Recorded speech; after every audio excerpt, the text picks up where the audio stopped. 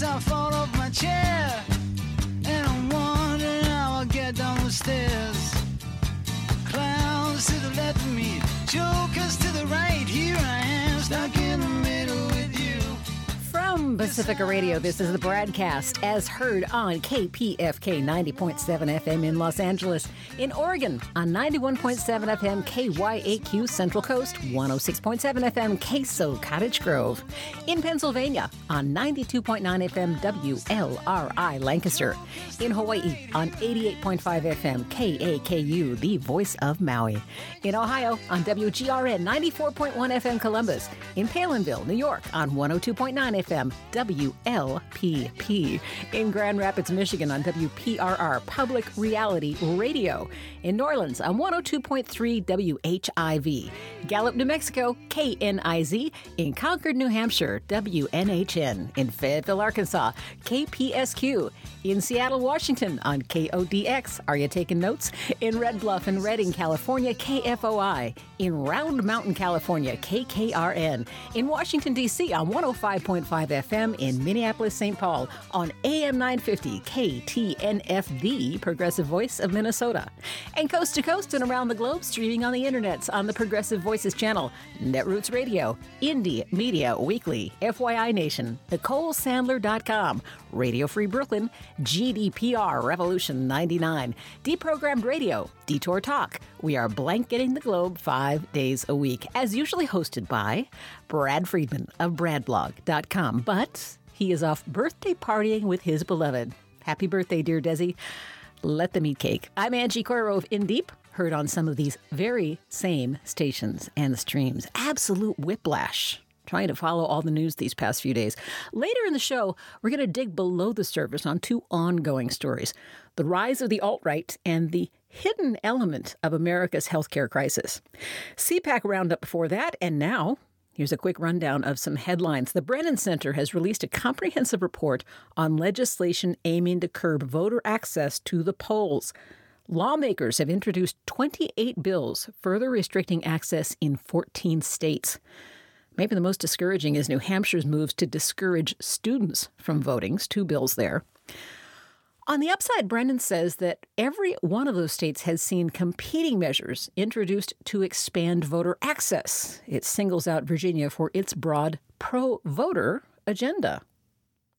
Big surprise in California when the state Democrats passed on endorsing Dianne Feinstein in her press for a 6th term. In fact, the party convention ended up endorsing nobody. But it would be kind of a shock to see her lose anyway. She is way ahead in funding, way ahead in name recognition, and in fact, in most of the polls. She's been particularly high profile lately, facing off with Trump and with the NRA.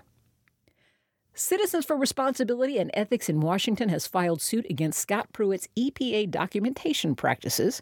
Crew joined the public sector employee group Peer in the action. As reported by CNBC, the group cites news reports that Pruitt prefers to hold face-to-face meetings and avoids email to prevent his comments from being documented. They note that employees told the New York Times Pruitt prohibits staff from bringing cell phones to meetings and discourages them from taking notes. Gosh, wonder what they have to hide. Crew is also weighing in on the Trump Organization's claim on Monday that it took the money it made at its hotels from foreign governments and donated it to the U.S. Treasury. Unfortunately, that's pretty much all the statement said. No numbers, no details, and the Treasury, as of this moment, has not made a statement. Crew says, quote, "This announcement is wholly inadequate. There is no transparency as to how much money they donated, how they arrived at that number, how profits were calculated, where the profits came from. As we have pointed out before, their plan, even if fully implemented, is woefully insufficient, as it only includes hotels, not all Trump businesses, only includes events, as they're not even trying to track payments for hotel rooms and meals, and only includes a nebulous profit figure. Not all payments calculated at their discretion. There is no independent oversight or accountability. We're being asked to take their word for it. Most importantly, even if they had given every dime they made from foreign governments to the Treasury, the taking of those payments would still be a problem under the Constitution." I love Crew. Axios is reporting that Trump, on the search for a new head of the FAA, looked into his private cockpit and said, hey, that guy knows how to fly a plane. Let's let him do it. Seriously. An admin official told Jonathan Swan at Axios that, yes, John Durkin, the pilot on Trump Force One during the campaign, is in the running to head the federal agency. Stacey Dash will run for Congress in California District 44. Okay, whatever. Let me bring in some help here to parse through more of the news. CPAC. While CPAC was going on last week, I got a cheerful email note from my close personal friend, Richard Spencer. He wanted all of us intimates to know, all right, let me fix that. Whoever sent the email in his name wanted everyone on some bizarrely constructed press release list to know that he would be speaking at CPAC. And that is pretty much indicative of the standard the annual conservative orgy set for its presenters. Now, Mona Charen seems to have been the only one there who dared to speak against the flow of anti-liberal, anti-feminist, pro-gun, anti-diversity code. She dared to point out that there are, multiple assertions and accusations against dear leader Trump, and maybe those ought to be taken seriously. More than getting booed, reports are she was escorted out by 3 security guards for her own safety, but she says she is proud of the escapade. She wrote for the New York Times this morning, "There's nothing more freeing than telling the truth, and it must be done again and again by those of us who refuse to be absorbed into this brainless, sinister, clownish thing called Trumpism, by those of us who refuse to overlook the fools, frauds, and fascists." Wow. Attempting to glide along in his slipstream into respectability. Reports are she is not being invited next year. One of the least restrained voices against brainless, sinister, clownish Trumpism is Scott Dworkin, co-founder of and senior advisor at the Democratic Coalition. Welcome, Scott. Hey, how you doing, Angie? I'm good. I was following your tweets during CPAC and the reaction to so many of the speakers there.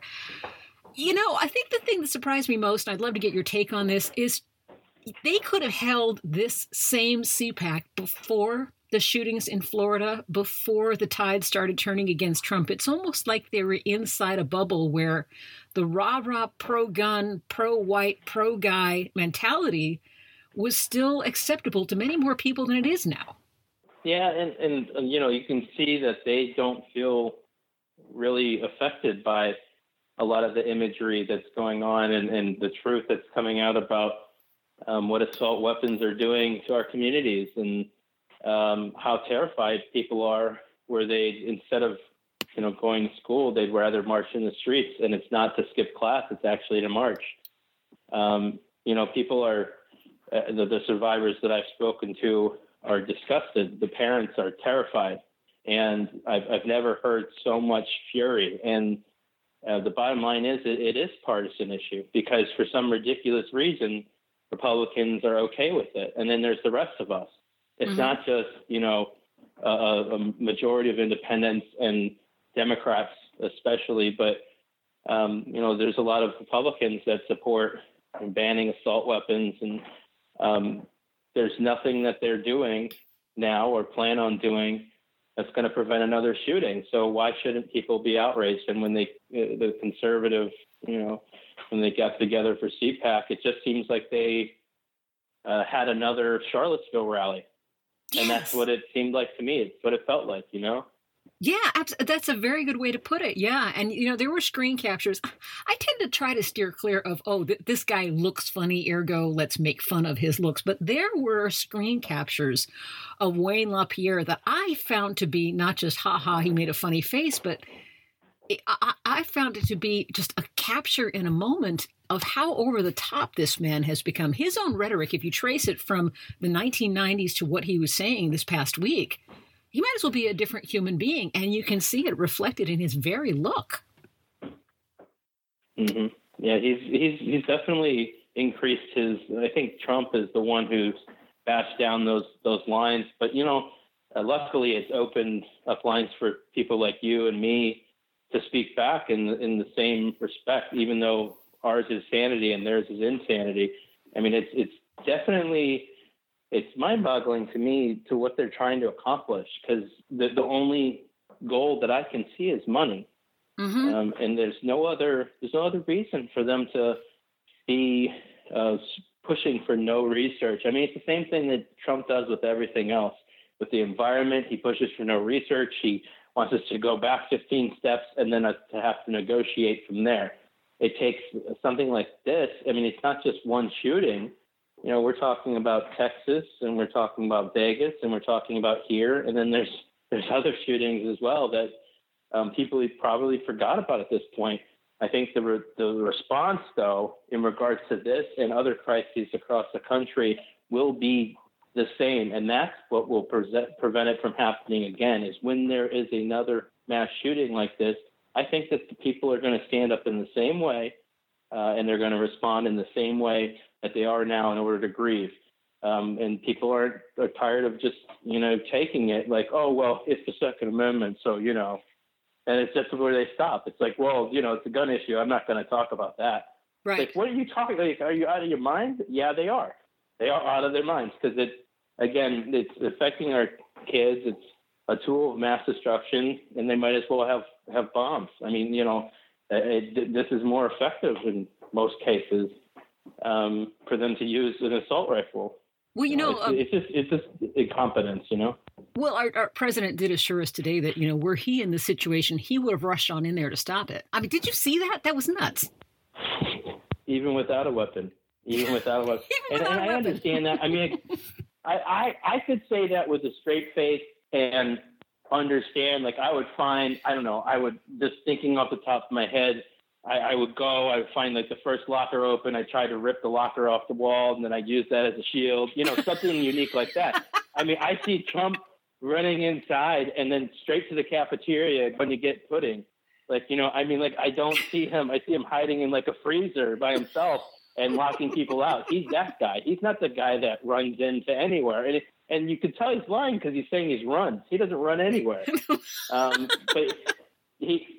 I will say this, like, I appreciate that he said that because but I just don't think that it's true. It's a lie. But I do appreciate that he said he would have been willing, because I wouldn't even expected that. Like, I wouldn't even expected him to lie about it. I'd say that he'd have some security force that he ran, and then, he'd send them in. If they didn't do their job, he'd say that he had just been on a licensing deal. He didn't actually run the security company, just like his other businesses. Anyways, I don't think that he would go in. I don't think there's any chance. He would have been one of the guys outside, and he would have blamed other people for it.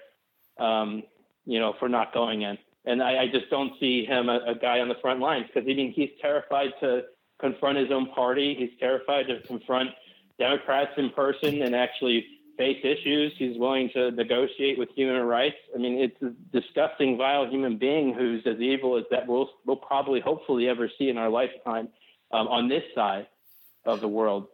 Well, let's talk about how effective the protests against what we saw at CPAC have been. And one of the things that came out of that, there was coverage of the fact that I believe it was Facebook that had moved off of Media Row this year and was instead in a presentation room with the Heritage Foundation and with the NRA. There was Google that was one of the presenting sponsors of the whole CPAC convention. We're seeing a big press to get people to cut ties with the NRA. We've already seen First Bank of Omaha do it. We've seen a number of the credit card companies do it. One of the more stubborn ones is Apple, and another stubborn one is Amazon, trying to get NRA TV off Amazon TV. How effective are you seeing that movement? We ran the Fire Hannity movement, and then also the Quit the Council movement, where we had Trump actually, he disbanded all those councils. I mean, we've done a lot of those sort of efforts. We've never done anything this big, and I haven't seen things move this quickly before, because I just think that the numbers are obscene in regards to how many people are reaching out. I don't know if they'll see economic effects of this until, another 2 weeks or so. But this is not going to go away, because I can just say I just started organizing online, our online to in-person stuff, where we push people online to do stuff, show up in person, to protest, to make phone calls, to write letters to Congress, that sort of thing. So we take that online activism and we push, a hashtag, then those hashtags trend and we start talking about it with the press. And right now we're at the spot where it's getting talked about a little bit in the press, but we have not really pushed it hard. Today is the first day where people usually forget about mass shootings. And so this afternoon into tonight, we'll be pushing boycott NRA and boycott FedEx as our two main hashtags. And then the third one will be ban assault weapons. And I can say that the response that we have to this is bigger than any other campaign that we've ever ran, except for Trump's shutdown, which was, that was millions of tweets. We hope to get at that kind of level. But, I'm very hopeful with this because people are serious. They're taking screenshots of their cancellations to different, subscriber services, and they're pushing their family to do the same. Mm-hmm. And this is what it's going to take. I mean, it's going to have to take the actual action because not every company is going to fold on PR. Some are going to have to, we're going to have to just stop using them and actually make a dent. And then they'll have to make a change in their leadership because that's what we'll be calling for next is for people who don't want to move. We're going to ask their board and their executives to resign. If you're just tuning in, this is the BradCast. I'm Angie Corr, sitting in for Brad Friedman. I'm talking to Scott Dworkin of the Democratic Coalition. Scott, one of the things I noticed in the news today was that although we already knew Trump was at the lowest rate of approval with the U.S., he's down to 31%, which hasn't budged an inch since the last major poll. It turns out that if you break out the Americans under 35, his approval rating drops to 22%. And I don't know if you're looking this far ahead yet. One of our problems with a lot of Americans, not just young ones, is getting them to the polls. And I'm wondering who's planning ahead, who we can watch, who we can support in terms of turning this disapproval into real action at the booth this coming election. Sure. Well, obviously, our group, the Democratic Coalition, is one of those groups. Another group is Indivisible. They do wonderful organizing efforts across the country. Democracy for America, they do a lot of grassroots campaigns across the country as well. Swing Left is focusing, I think, on House districts throughout the country. That's a great organization run by good people as well. Move On is doing some wonderful work, and I'm going to leave, obviously, some out of people that are doing great stuff, but there are a lot of different big groups that are kind of getting into their lanes of like what they're best at and really delivering on every level. And without coordinating, we've been lucky enough to have, joint sort of support, different hashtags from nonprofit groups and, things outside of just the political realm. And that's helpful combined with the celebrities that have been helpful. But what we're doing is we're putting all those groups together so that people are aware of what groups are helping out, what groups are dependable. On top of us, taking the people who are very known as leaders throughout the resistance online, and we're making state chairs, and then also we'll have congressional district chairs as well of people online, so that we can be to have our finger on the pulse in real time to make sure that if anything happens, we have someone actually on the ground who can videotape things, photograph things, or be knowledgeable of the situation to talk to the press about things, not just online. But yeah, basically we'll have an outline of those different groups that can help out and what capacities they specialize in. There's a lot of people who do, overall grassroots messaging strategy, that kind of stuff. But we just want to make sure it's all in one place. And that's one of the things that we do is get everybody together in the same room to talk the bigger picture and kind of get on the same page as much as possible. Let me do a couple quick hits with you before I let you go. Just some fast answers on a couple different issues out there. One of which is the pervasiveness of the crisis actors monologue going on from some quarters. That, of course, every kid that you've seen stand up who was at the shooting in Florida, who watched their classmates get mown down, were in fact part of a false flag operation, Alex Jones heaven. And my question there is, how effective do you think the social media groups have been in trying to plug the holes in trying to quash this kind of stuff? It's tough to kind of put that stuff to bed, but it backfired big time, as you can see. David Hogg and Emma Gonzalez, they both had a massive following shift. I think Gonzalez may be close to 1 million followers. Like they completely backfired because people were like, who? And they didn't know his name before. So they were starting to advertise, this guy acts like he's a shooting survivor, but his dad is actually an FBI agent that coaches him. And this is all just a trained event. He actually didn't attend that school. I mean, that's what they were coming up with. Right. There's video of him exiting the building with his hands on his head. So I don't know what, but they have to, it's all about putting out the rumor. So we're talking about it. Right. But what's happened is people overcome that. He's not backing down. He confronted it head on and said, you're a liar. You know what I mean? Like that. And that is what we need we need people to point out when people are lying, because this misinformation, a lot of times with the intent and what they're doing, it's illegal. People can go to jail for this stuff. This is not something, this is propaganda. Real? I did not really. So this is prosecutable?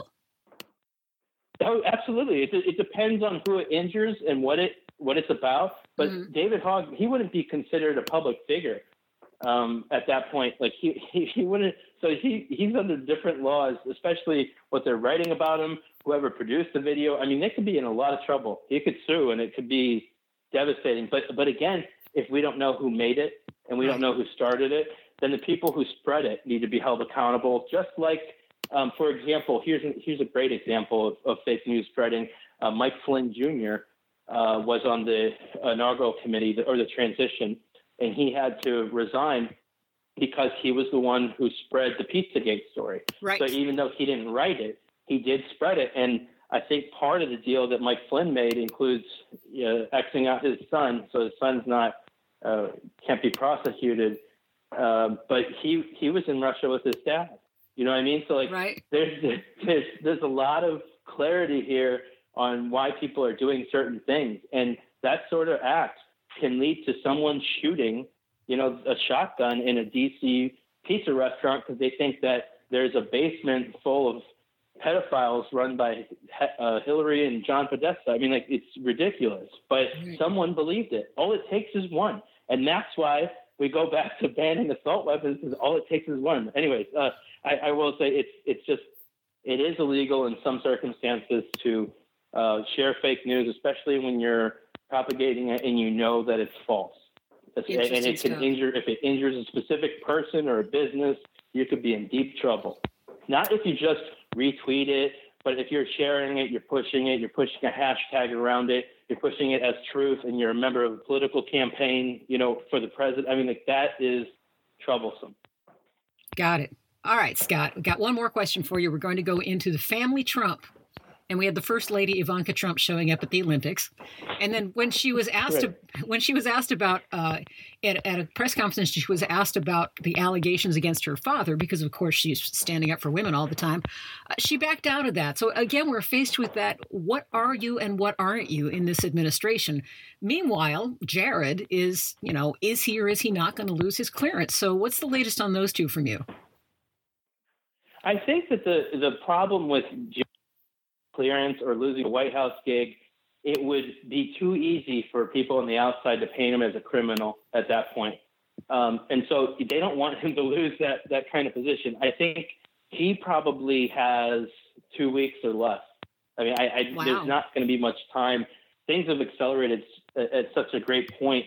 I would assume that we started with, 4 or 5 people that have flipped now, or 5 people that have flipped, 13 Russians, 3 entities in total. And so the next thing I would assume is the link to the Russian government, and also the link to the American actors on the ground here. And that would involve the members of the Trump campaign, what everybody's been waiting for, proof of collusion/conspiracy against the United States.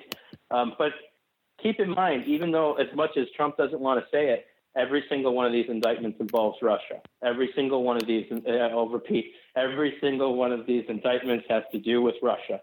Every single one. So even the one that was out in California that was random, he was selling bank accounts to Russians. Russians were then using that for purposes involving the interference.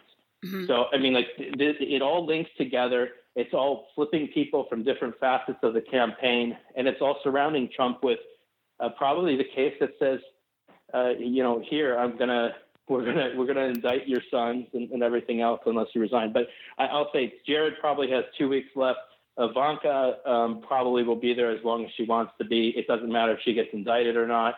It doesn't matter if she, pled guilty. She probably still would be in the White House as long as she wanted to be there. I just don't think if I was them, I would have left a long time ago, because all this does is make people look into you more. And once you're caught, you probably should scamper so that people don't have an eye on you. And I think that probably this week you're going to see movement against Jared, heavy movement. Scott Dworkin, I would talk to you forever if I could, so I'm going to let you go. Thank you so much. Same here. All right. I appreciate you.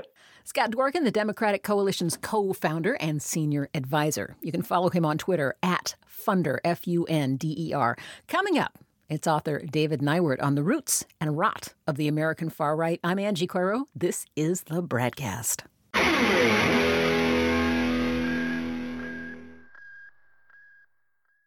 Hey, this is Brad. Given the outcome of the 2016 election, we really need your support now more than ever. This is no longer a drill. It never was.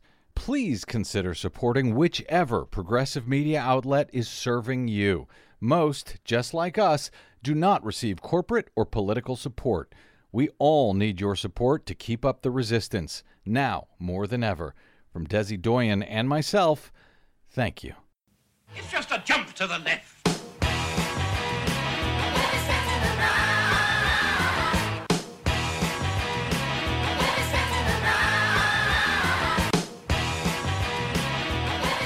It's the BradCast. Brad is out taking very good care to spoil the very deserving Desi for her birthday, as should be. Hey, we were just talking about the rightest of the right, CPAC, and we're now going out to even the further fringe, the so-called alt-right.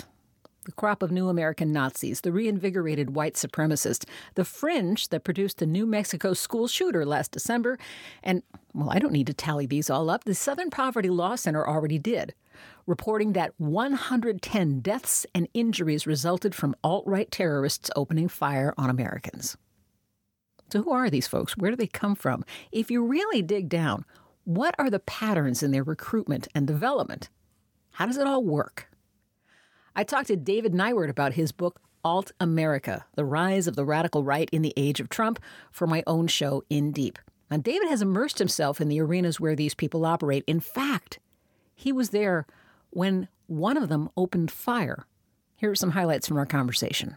So I brought up the fact that you start off early in the book with the Obama birth certificate, the theory, the conspiracy, the messaging. Let's use that as a template and talk about how the word got out, how the belief was reinforced, and how it's still resonating today. Take us on that path. Well, the internet has always played a really critical role in all this.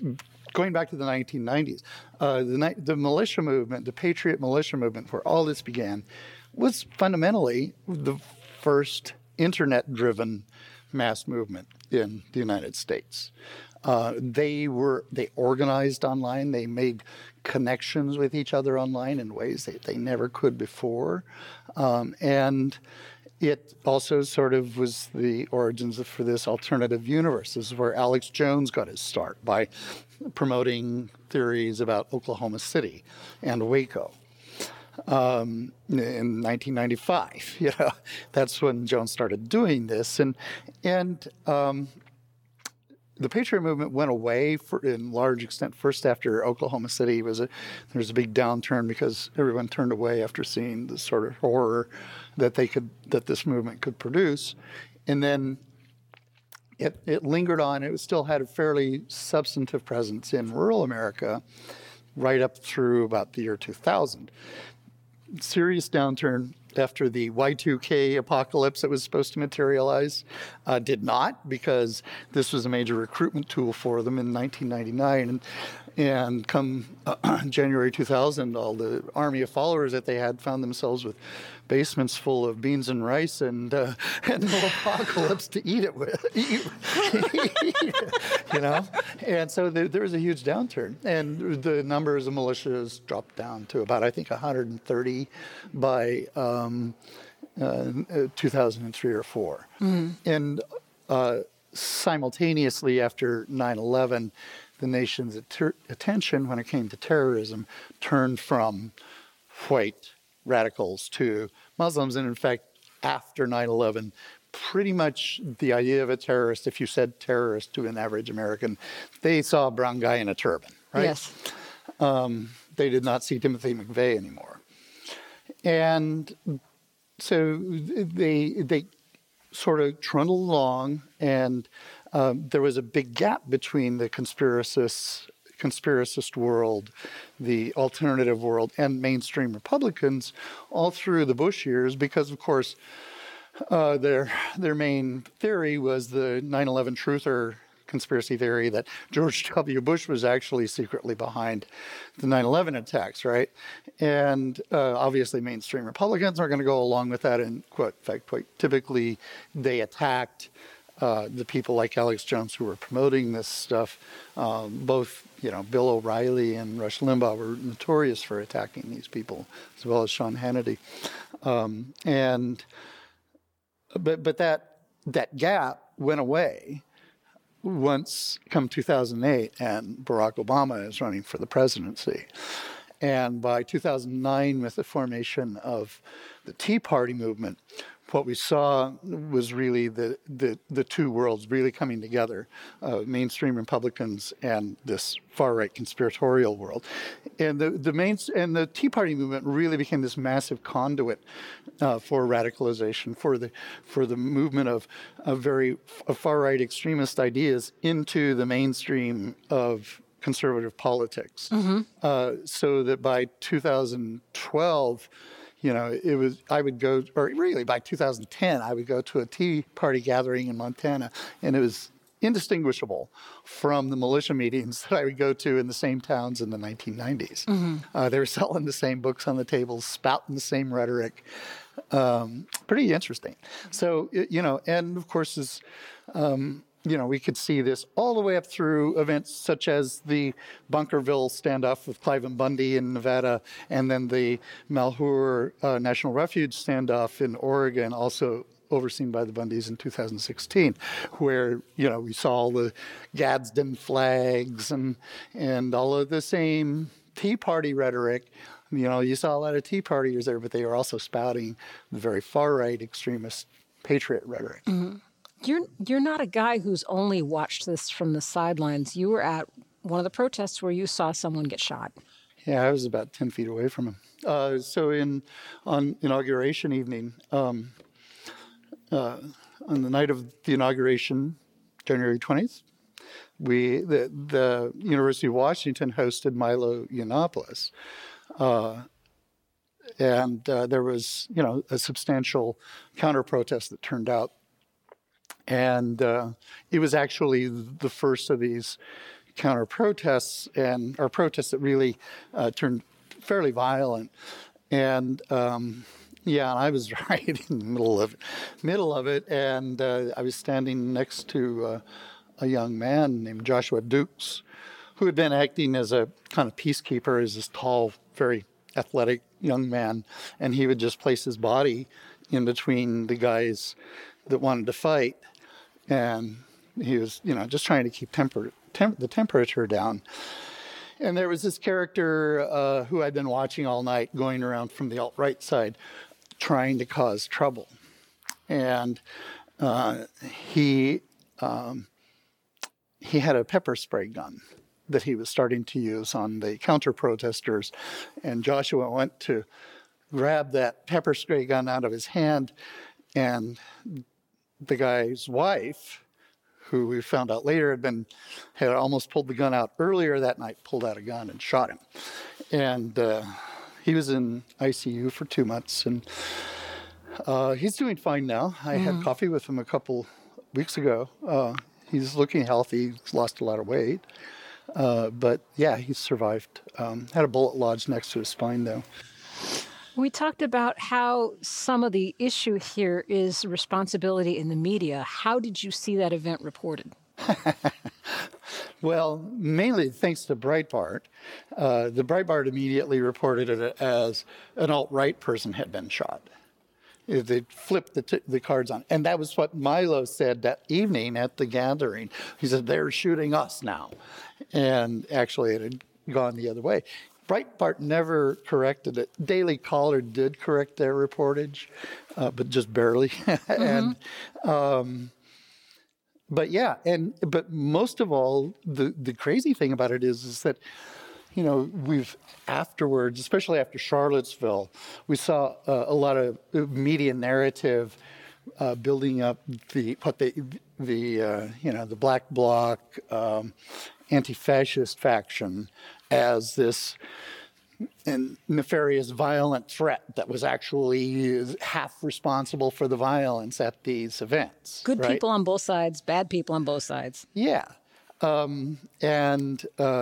the reality is these things are being all fomented quite deliberately by the alt-right. They're going there to create violence as much as they can. I want to be fair about that because we're very experienced in protest here in the San Francisco Bay Area. And to be fair, there is a fringe that, some of the more radicals, the anarchists, who do go down the street and break windows and start fights and start fires. And I don't want to dismiss that. With them in Seattle as well. Yeah. No, there is. And they're fundamentally, they're every bit as anti-democratic as the alt-right is. Mm-hmm. So as far as I'm concerned, they're not my allies. In numbers, how do they compare? Significantly different. So probably the numbers of the radical left, these Black Bloc folks, they're basically relegated around the country to a handful of cities with left-wing campuses. And totally around the country, they probably number in the low thousands. Mm-hmm. But when we talk about the radical right, just the alt-right, if we just talk about the alt-right, and this doesn't even include the patriot militia right. What's the distinction you're making there? Well, I'll explain that. But just the alt-right, we're looking at, if you look at the internet numbers, we know that Alex Jones gets 2 million views a week. We know that the Daily Stormer, the neo-Nazi website, gets hundreds of thousands of visits a day. And these are, so we're seeing really massive internet traffic numbers. And these are probably the best gauge we actually have for the actual size of the movement. Mm-hmm. But the participation online is also massive. So we know that it's not just ephemeral. Right. And so, if we were to hazard a guess at the size of the alt-right, it numbers in the hundreds of thousands, if not millions. And then if you go out to rural America, the world out there is very different, but it's fundamentally the default worldview in rural America today.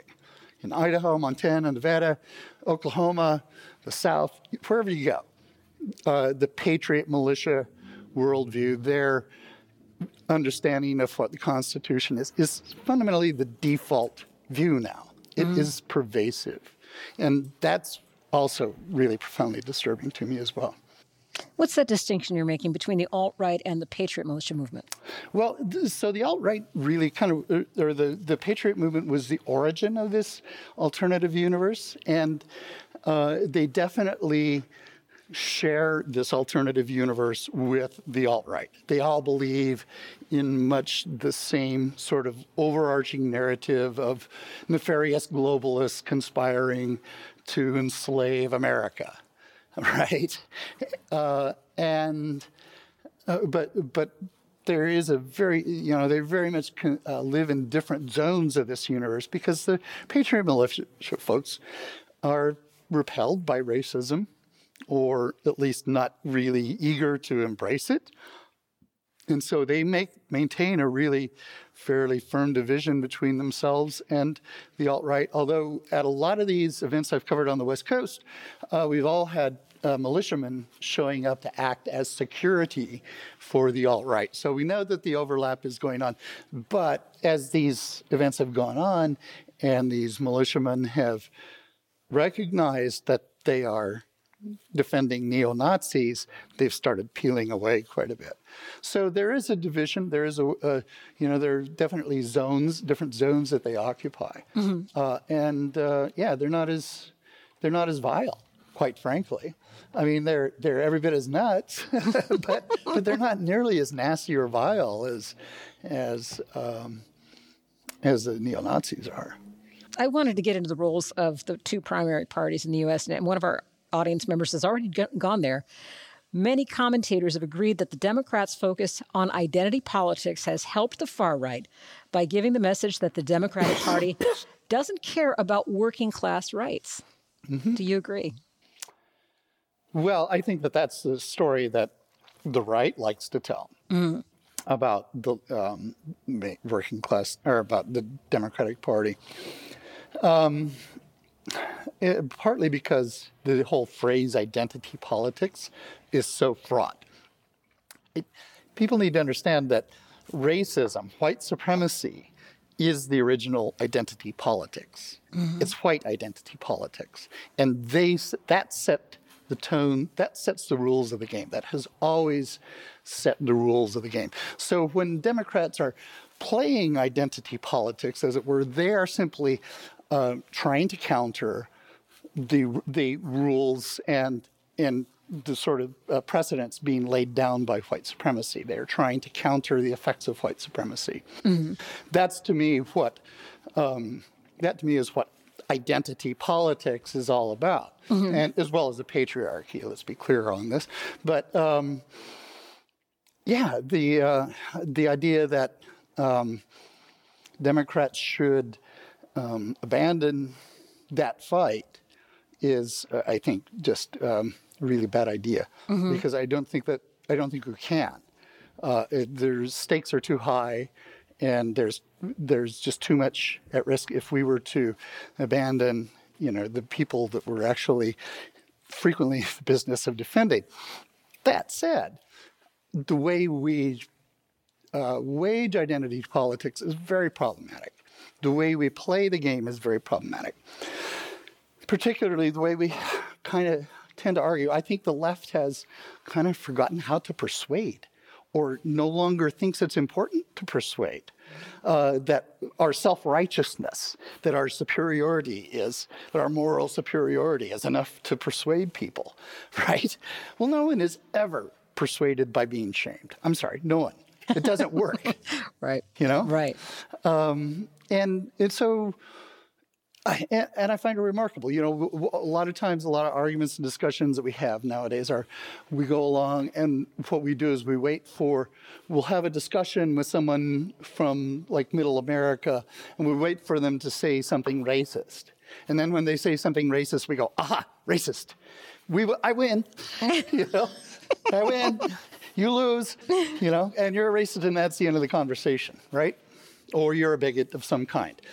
For me, the answer, really, to persuade and to be effective is that once that person says something racist, that's not the end of the conversation, it's the beginning of it. But that entails being thoughtful. It entails being knowledgeable, because if you want to argue the real underlying causes of racism and what really is wrong with racism, you got to understand what's wrong with racism on a really fundamental level, and that requires us thinking and understanding it, knowing history, knowing how society works, having some sociological ideas, mm-hmm. Having some understanding of the realities of racial dynamics in a way that you can actually talk to people about it in a way that doesn't scare them off and offend them and make them feel bad, and instead you try to bring them into your side. And ultimately, it comes down to being empathetic. And I will say it's really hard to be empathetic with a lot of these characters. Some of them, it's a waste of time. Right. You have to triage. Yeah. Who's worth talking? You have to decide who's worth your time and who's not. David Neiwert, author of Alt America. Our whole conversation will air next week on In Deep with Angie Coiro. Next, we look in the mouth of American healthcare and find a big, fat, nasty cavity. Coming up on the BradCast.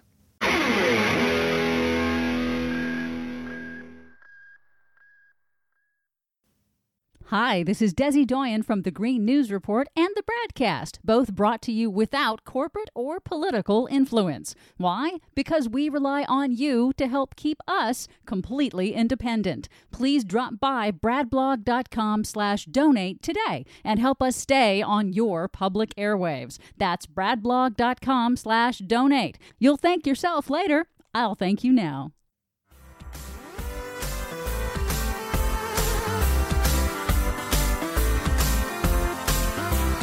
Brush my teeth and look in the mirror. It's the BradCast. I'm Angie Claro, in for Brad today. He is back tomorrow. Big stuff gets the headlines. Smaller, ongoing injustices fight for air. And here is one that I, for one, never gave much thought. Even before Trump joined the GOP in deciding that the peons and serfs don't deserve basic health care, one of the great American inequalities was already dental care.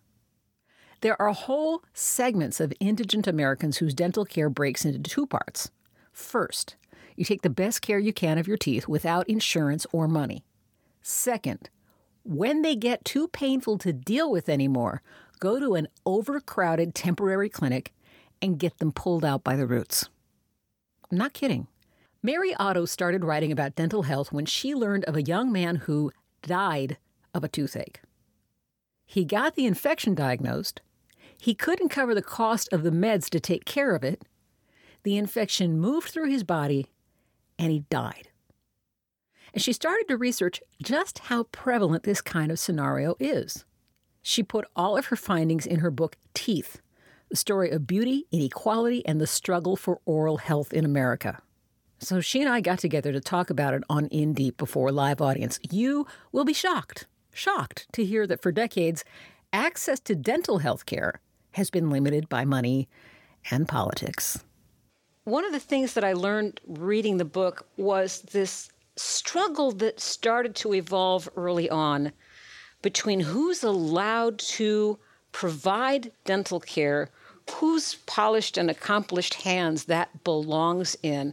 The battle to try to let dental hygienists shoulder some of the responsibility of distributing care, basically making it available. Can you talk about the South Carolina school district when this became kind of a point battle? Yeah, this is interesting. And I didn't realize when I started writing the book where dental hygienists came from and the origin of their profession.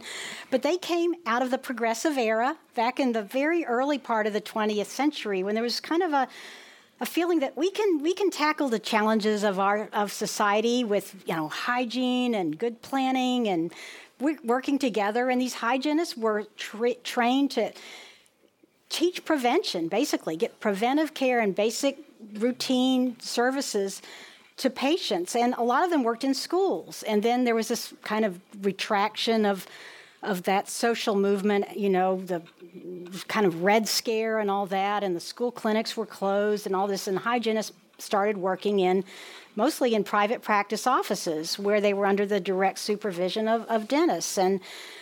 But over and over, in response to demand, lawmakers and policymakers and public health advocates have said, hey, we have 200,000 trained, licensed dental hygienists, and we're not making good enough use of them. They could be going out to where the patients are, getting care to school children, nursing homes, all these places where people are that might not be able to get themselves into a dental office.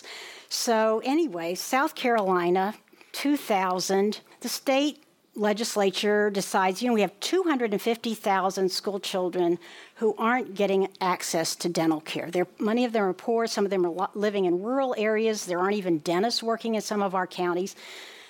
Let's change the law to allow dental hygienists to go out and screen these children, give them some basic preventive care, and if some of them have deep needs, they can help them get to a dentist.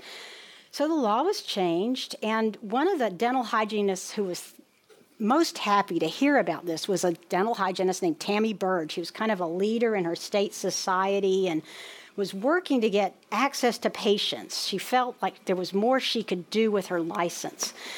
But she realized, hey, without a team of dental hygienists who could actually go out to these schools, it could be kind of an empty promise. So she decided to start a business and serve as a contractor, to get hygienists to these schools that needed hygienists. Mortgages her house, mortgages her car, buys the supplies, starts this little company, gets a loan from the Small Business Administration, and starts placing hygienists in the different counties that need care. The legislature goes into recess, and the state dental board gets an emergency regulation passed to say patients need to be seen first by a dentist before the hygienist can see them to serve these children. It throws a huge kink into Tammy Bird's business. The same old bottleneck that had been the problem to begin with has reemerged.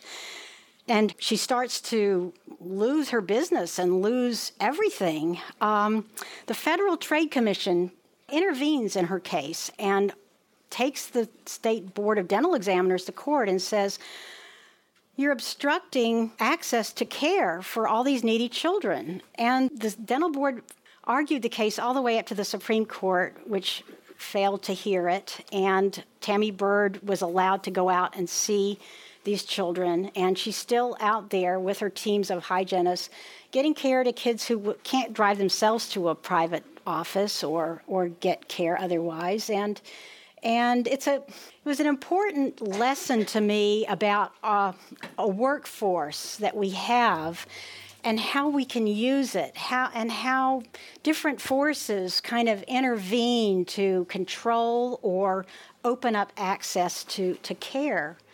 Is it unfair, or is it too cartoonish villain to say that kind of thing is essentially a power and money grab? Is it more layered than that? On some level, I mean, most of the dental care we have in this country is provided through the private practice system, and it's a great system if you have dental insurance or the money to pay out of pocket for your care and a car to get to your appointments and a job where you can take off time to go to the dentist or take your children to the dentist. But it doesn't work for roughly, 100 million of us. Or we live in a community that doesn't have a dentist, which is about 50 million Americans live in places they're federally designated as dental shortage areas. So other workforce solutions have been tried and proposed over the years, but there's always been a very strong motive by organized dentistry to control the marketplace for services and defend the private practice system as we have it here. So public health imperatives to get, care across a whole population and private practice imperatives to get patients into the door to pay for services they're two different worldviews, and they're at odds. They're at odds. What creates those geographical dentistry deserts? There are communities, rural places, very sparsely populated, that it might not be a really practical place to open a private practice office. Dentists go to school for, 4 or 5 years. They graduate often with $250,000 in debt. They tend to set up their practices in places that are affluent, populous metropolitan areas. In some places, there's so many dentists, they're kind of competing for business. You see billboards and ads, selling services. But then there are other places that don't have anyone. So there's a maldistribution problem. And it affects rural areas. It also affects poor urban areas. There aren't enough dentists who accept public insurance in many places. They say the reimbursement rates are too low. There's a lot of paperwork involved in accepting Medicaid, and here in California it's called Denti-Cal, but it's a big deal. I mean, 13 million people in California are covered by Denti-Cal. That's a third of the state's population. More than 5 million children, like 5.6 million children. Only roughly half of them are getting care from Denti-Cal. Only a quarter of adults are. There is a mustache-twirling villain in this book. Roger Levin. This is a guy who is a consultant on a grand scale to have dentists have a very profitable practice. And Roger talks about the practices that take Medicaid. It's great that some people take Medicaid to help the people who have needs, but he went on to warn the audience about Medicaid patients. They tend to miss appointments. They take over your entire reception room. Some things from your reception room go home with them. Some stuff disappears. Hand towels disappear. If you have a basket of lovely things in your restroom, they take things home. He said that rules about lateness and missed appointments need to be firmly stressed. We are very nice to them, but we have to manage them differently. We use words we would never use with our fee-for-service patients. We value Medicaid. The only way we play a little gray is sequestering the hours of Medicaid patients. If people come in, they want to be with people like themselves. How did those words play with the dentists in attendance? He was talking, actually, to a dentist who provides a lot of Medicaid care. I actually seen her volunteer on a mobile clinic that goes around to really poor school districts. And this was at the end of a 2-day program about boosting your sales and making your practice more profitable. And she asked him, she said, I haven't heard you talk about Medicaid. What are your thoughts about it? And that was what he offered. Unfortunately, secret shopper kind of tests that are done to see, if Medicaid patients are getting access, often find that dentists are far more reluctant to make an appointment for a parent of a Medicaid child than they are of a parent with a private insurance card. Medicaid patients report they feel disrespected when they get to their appointments, that even their cards are treated with disrespect. I know in one peer-reviewed study that they collected comments from some of the Medicaid parents. One mother said, "I just felt like crying. I felt so humiliated." That is not a culture that helps advance oral health among the people who need it most, the people who are at most vulnerable for disease. Not from a public health perspective because of personal failings, but because of the multifactorial nature of oral disease and the fact that to live in poverty is to live with 1,000 distractions every day and a hierarchy of needs that is so hard to satisfy. So many strikes against people in attaining a state of oral health, and to be treated with disrespect when they manage to get to a dental office is a heartbreaking thing. That's Mary Otto. The book is Teeth, the story of beauty, inequality, and the struggle for oral health in America.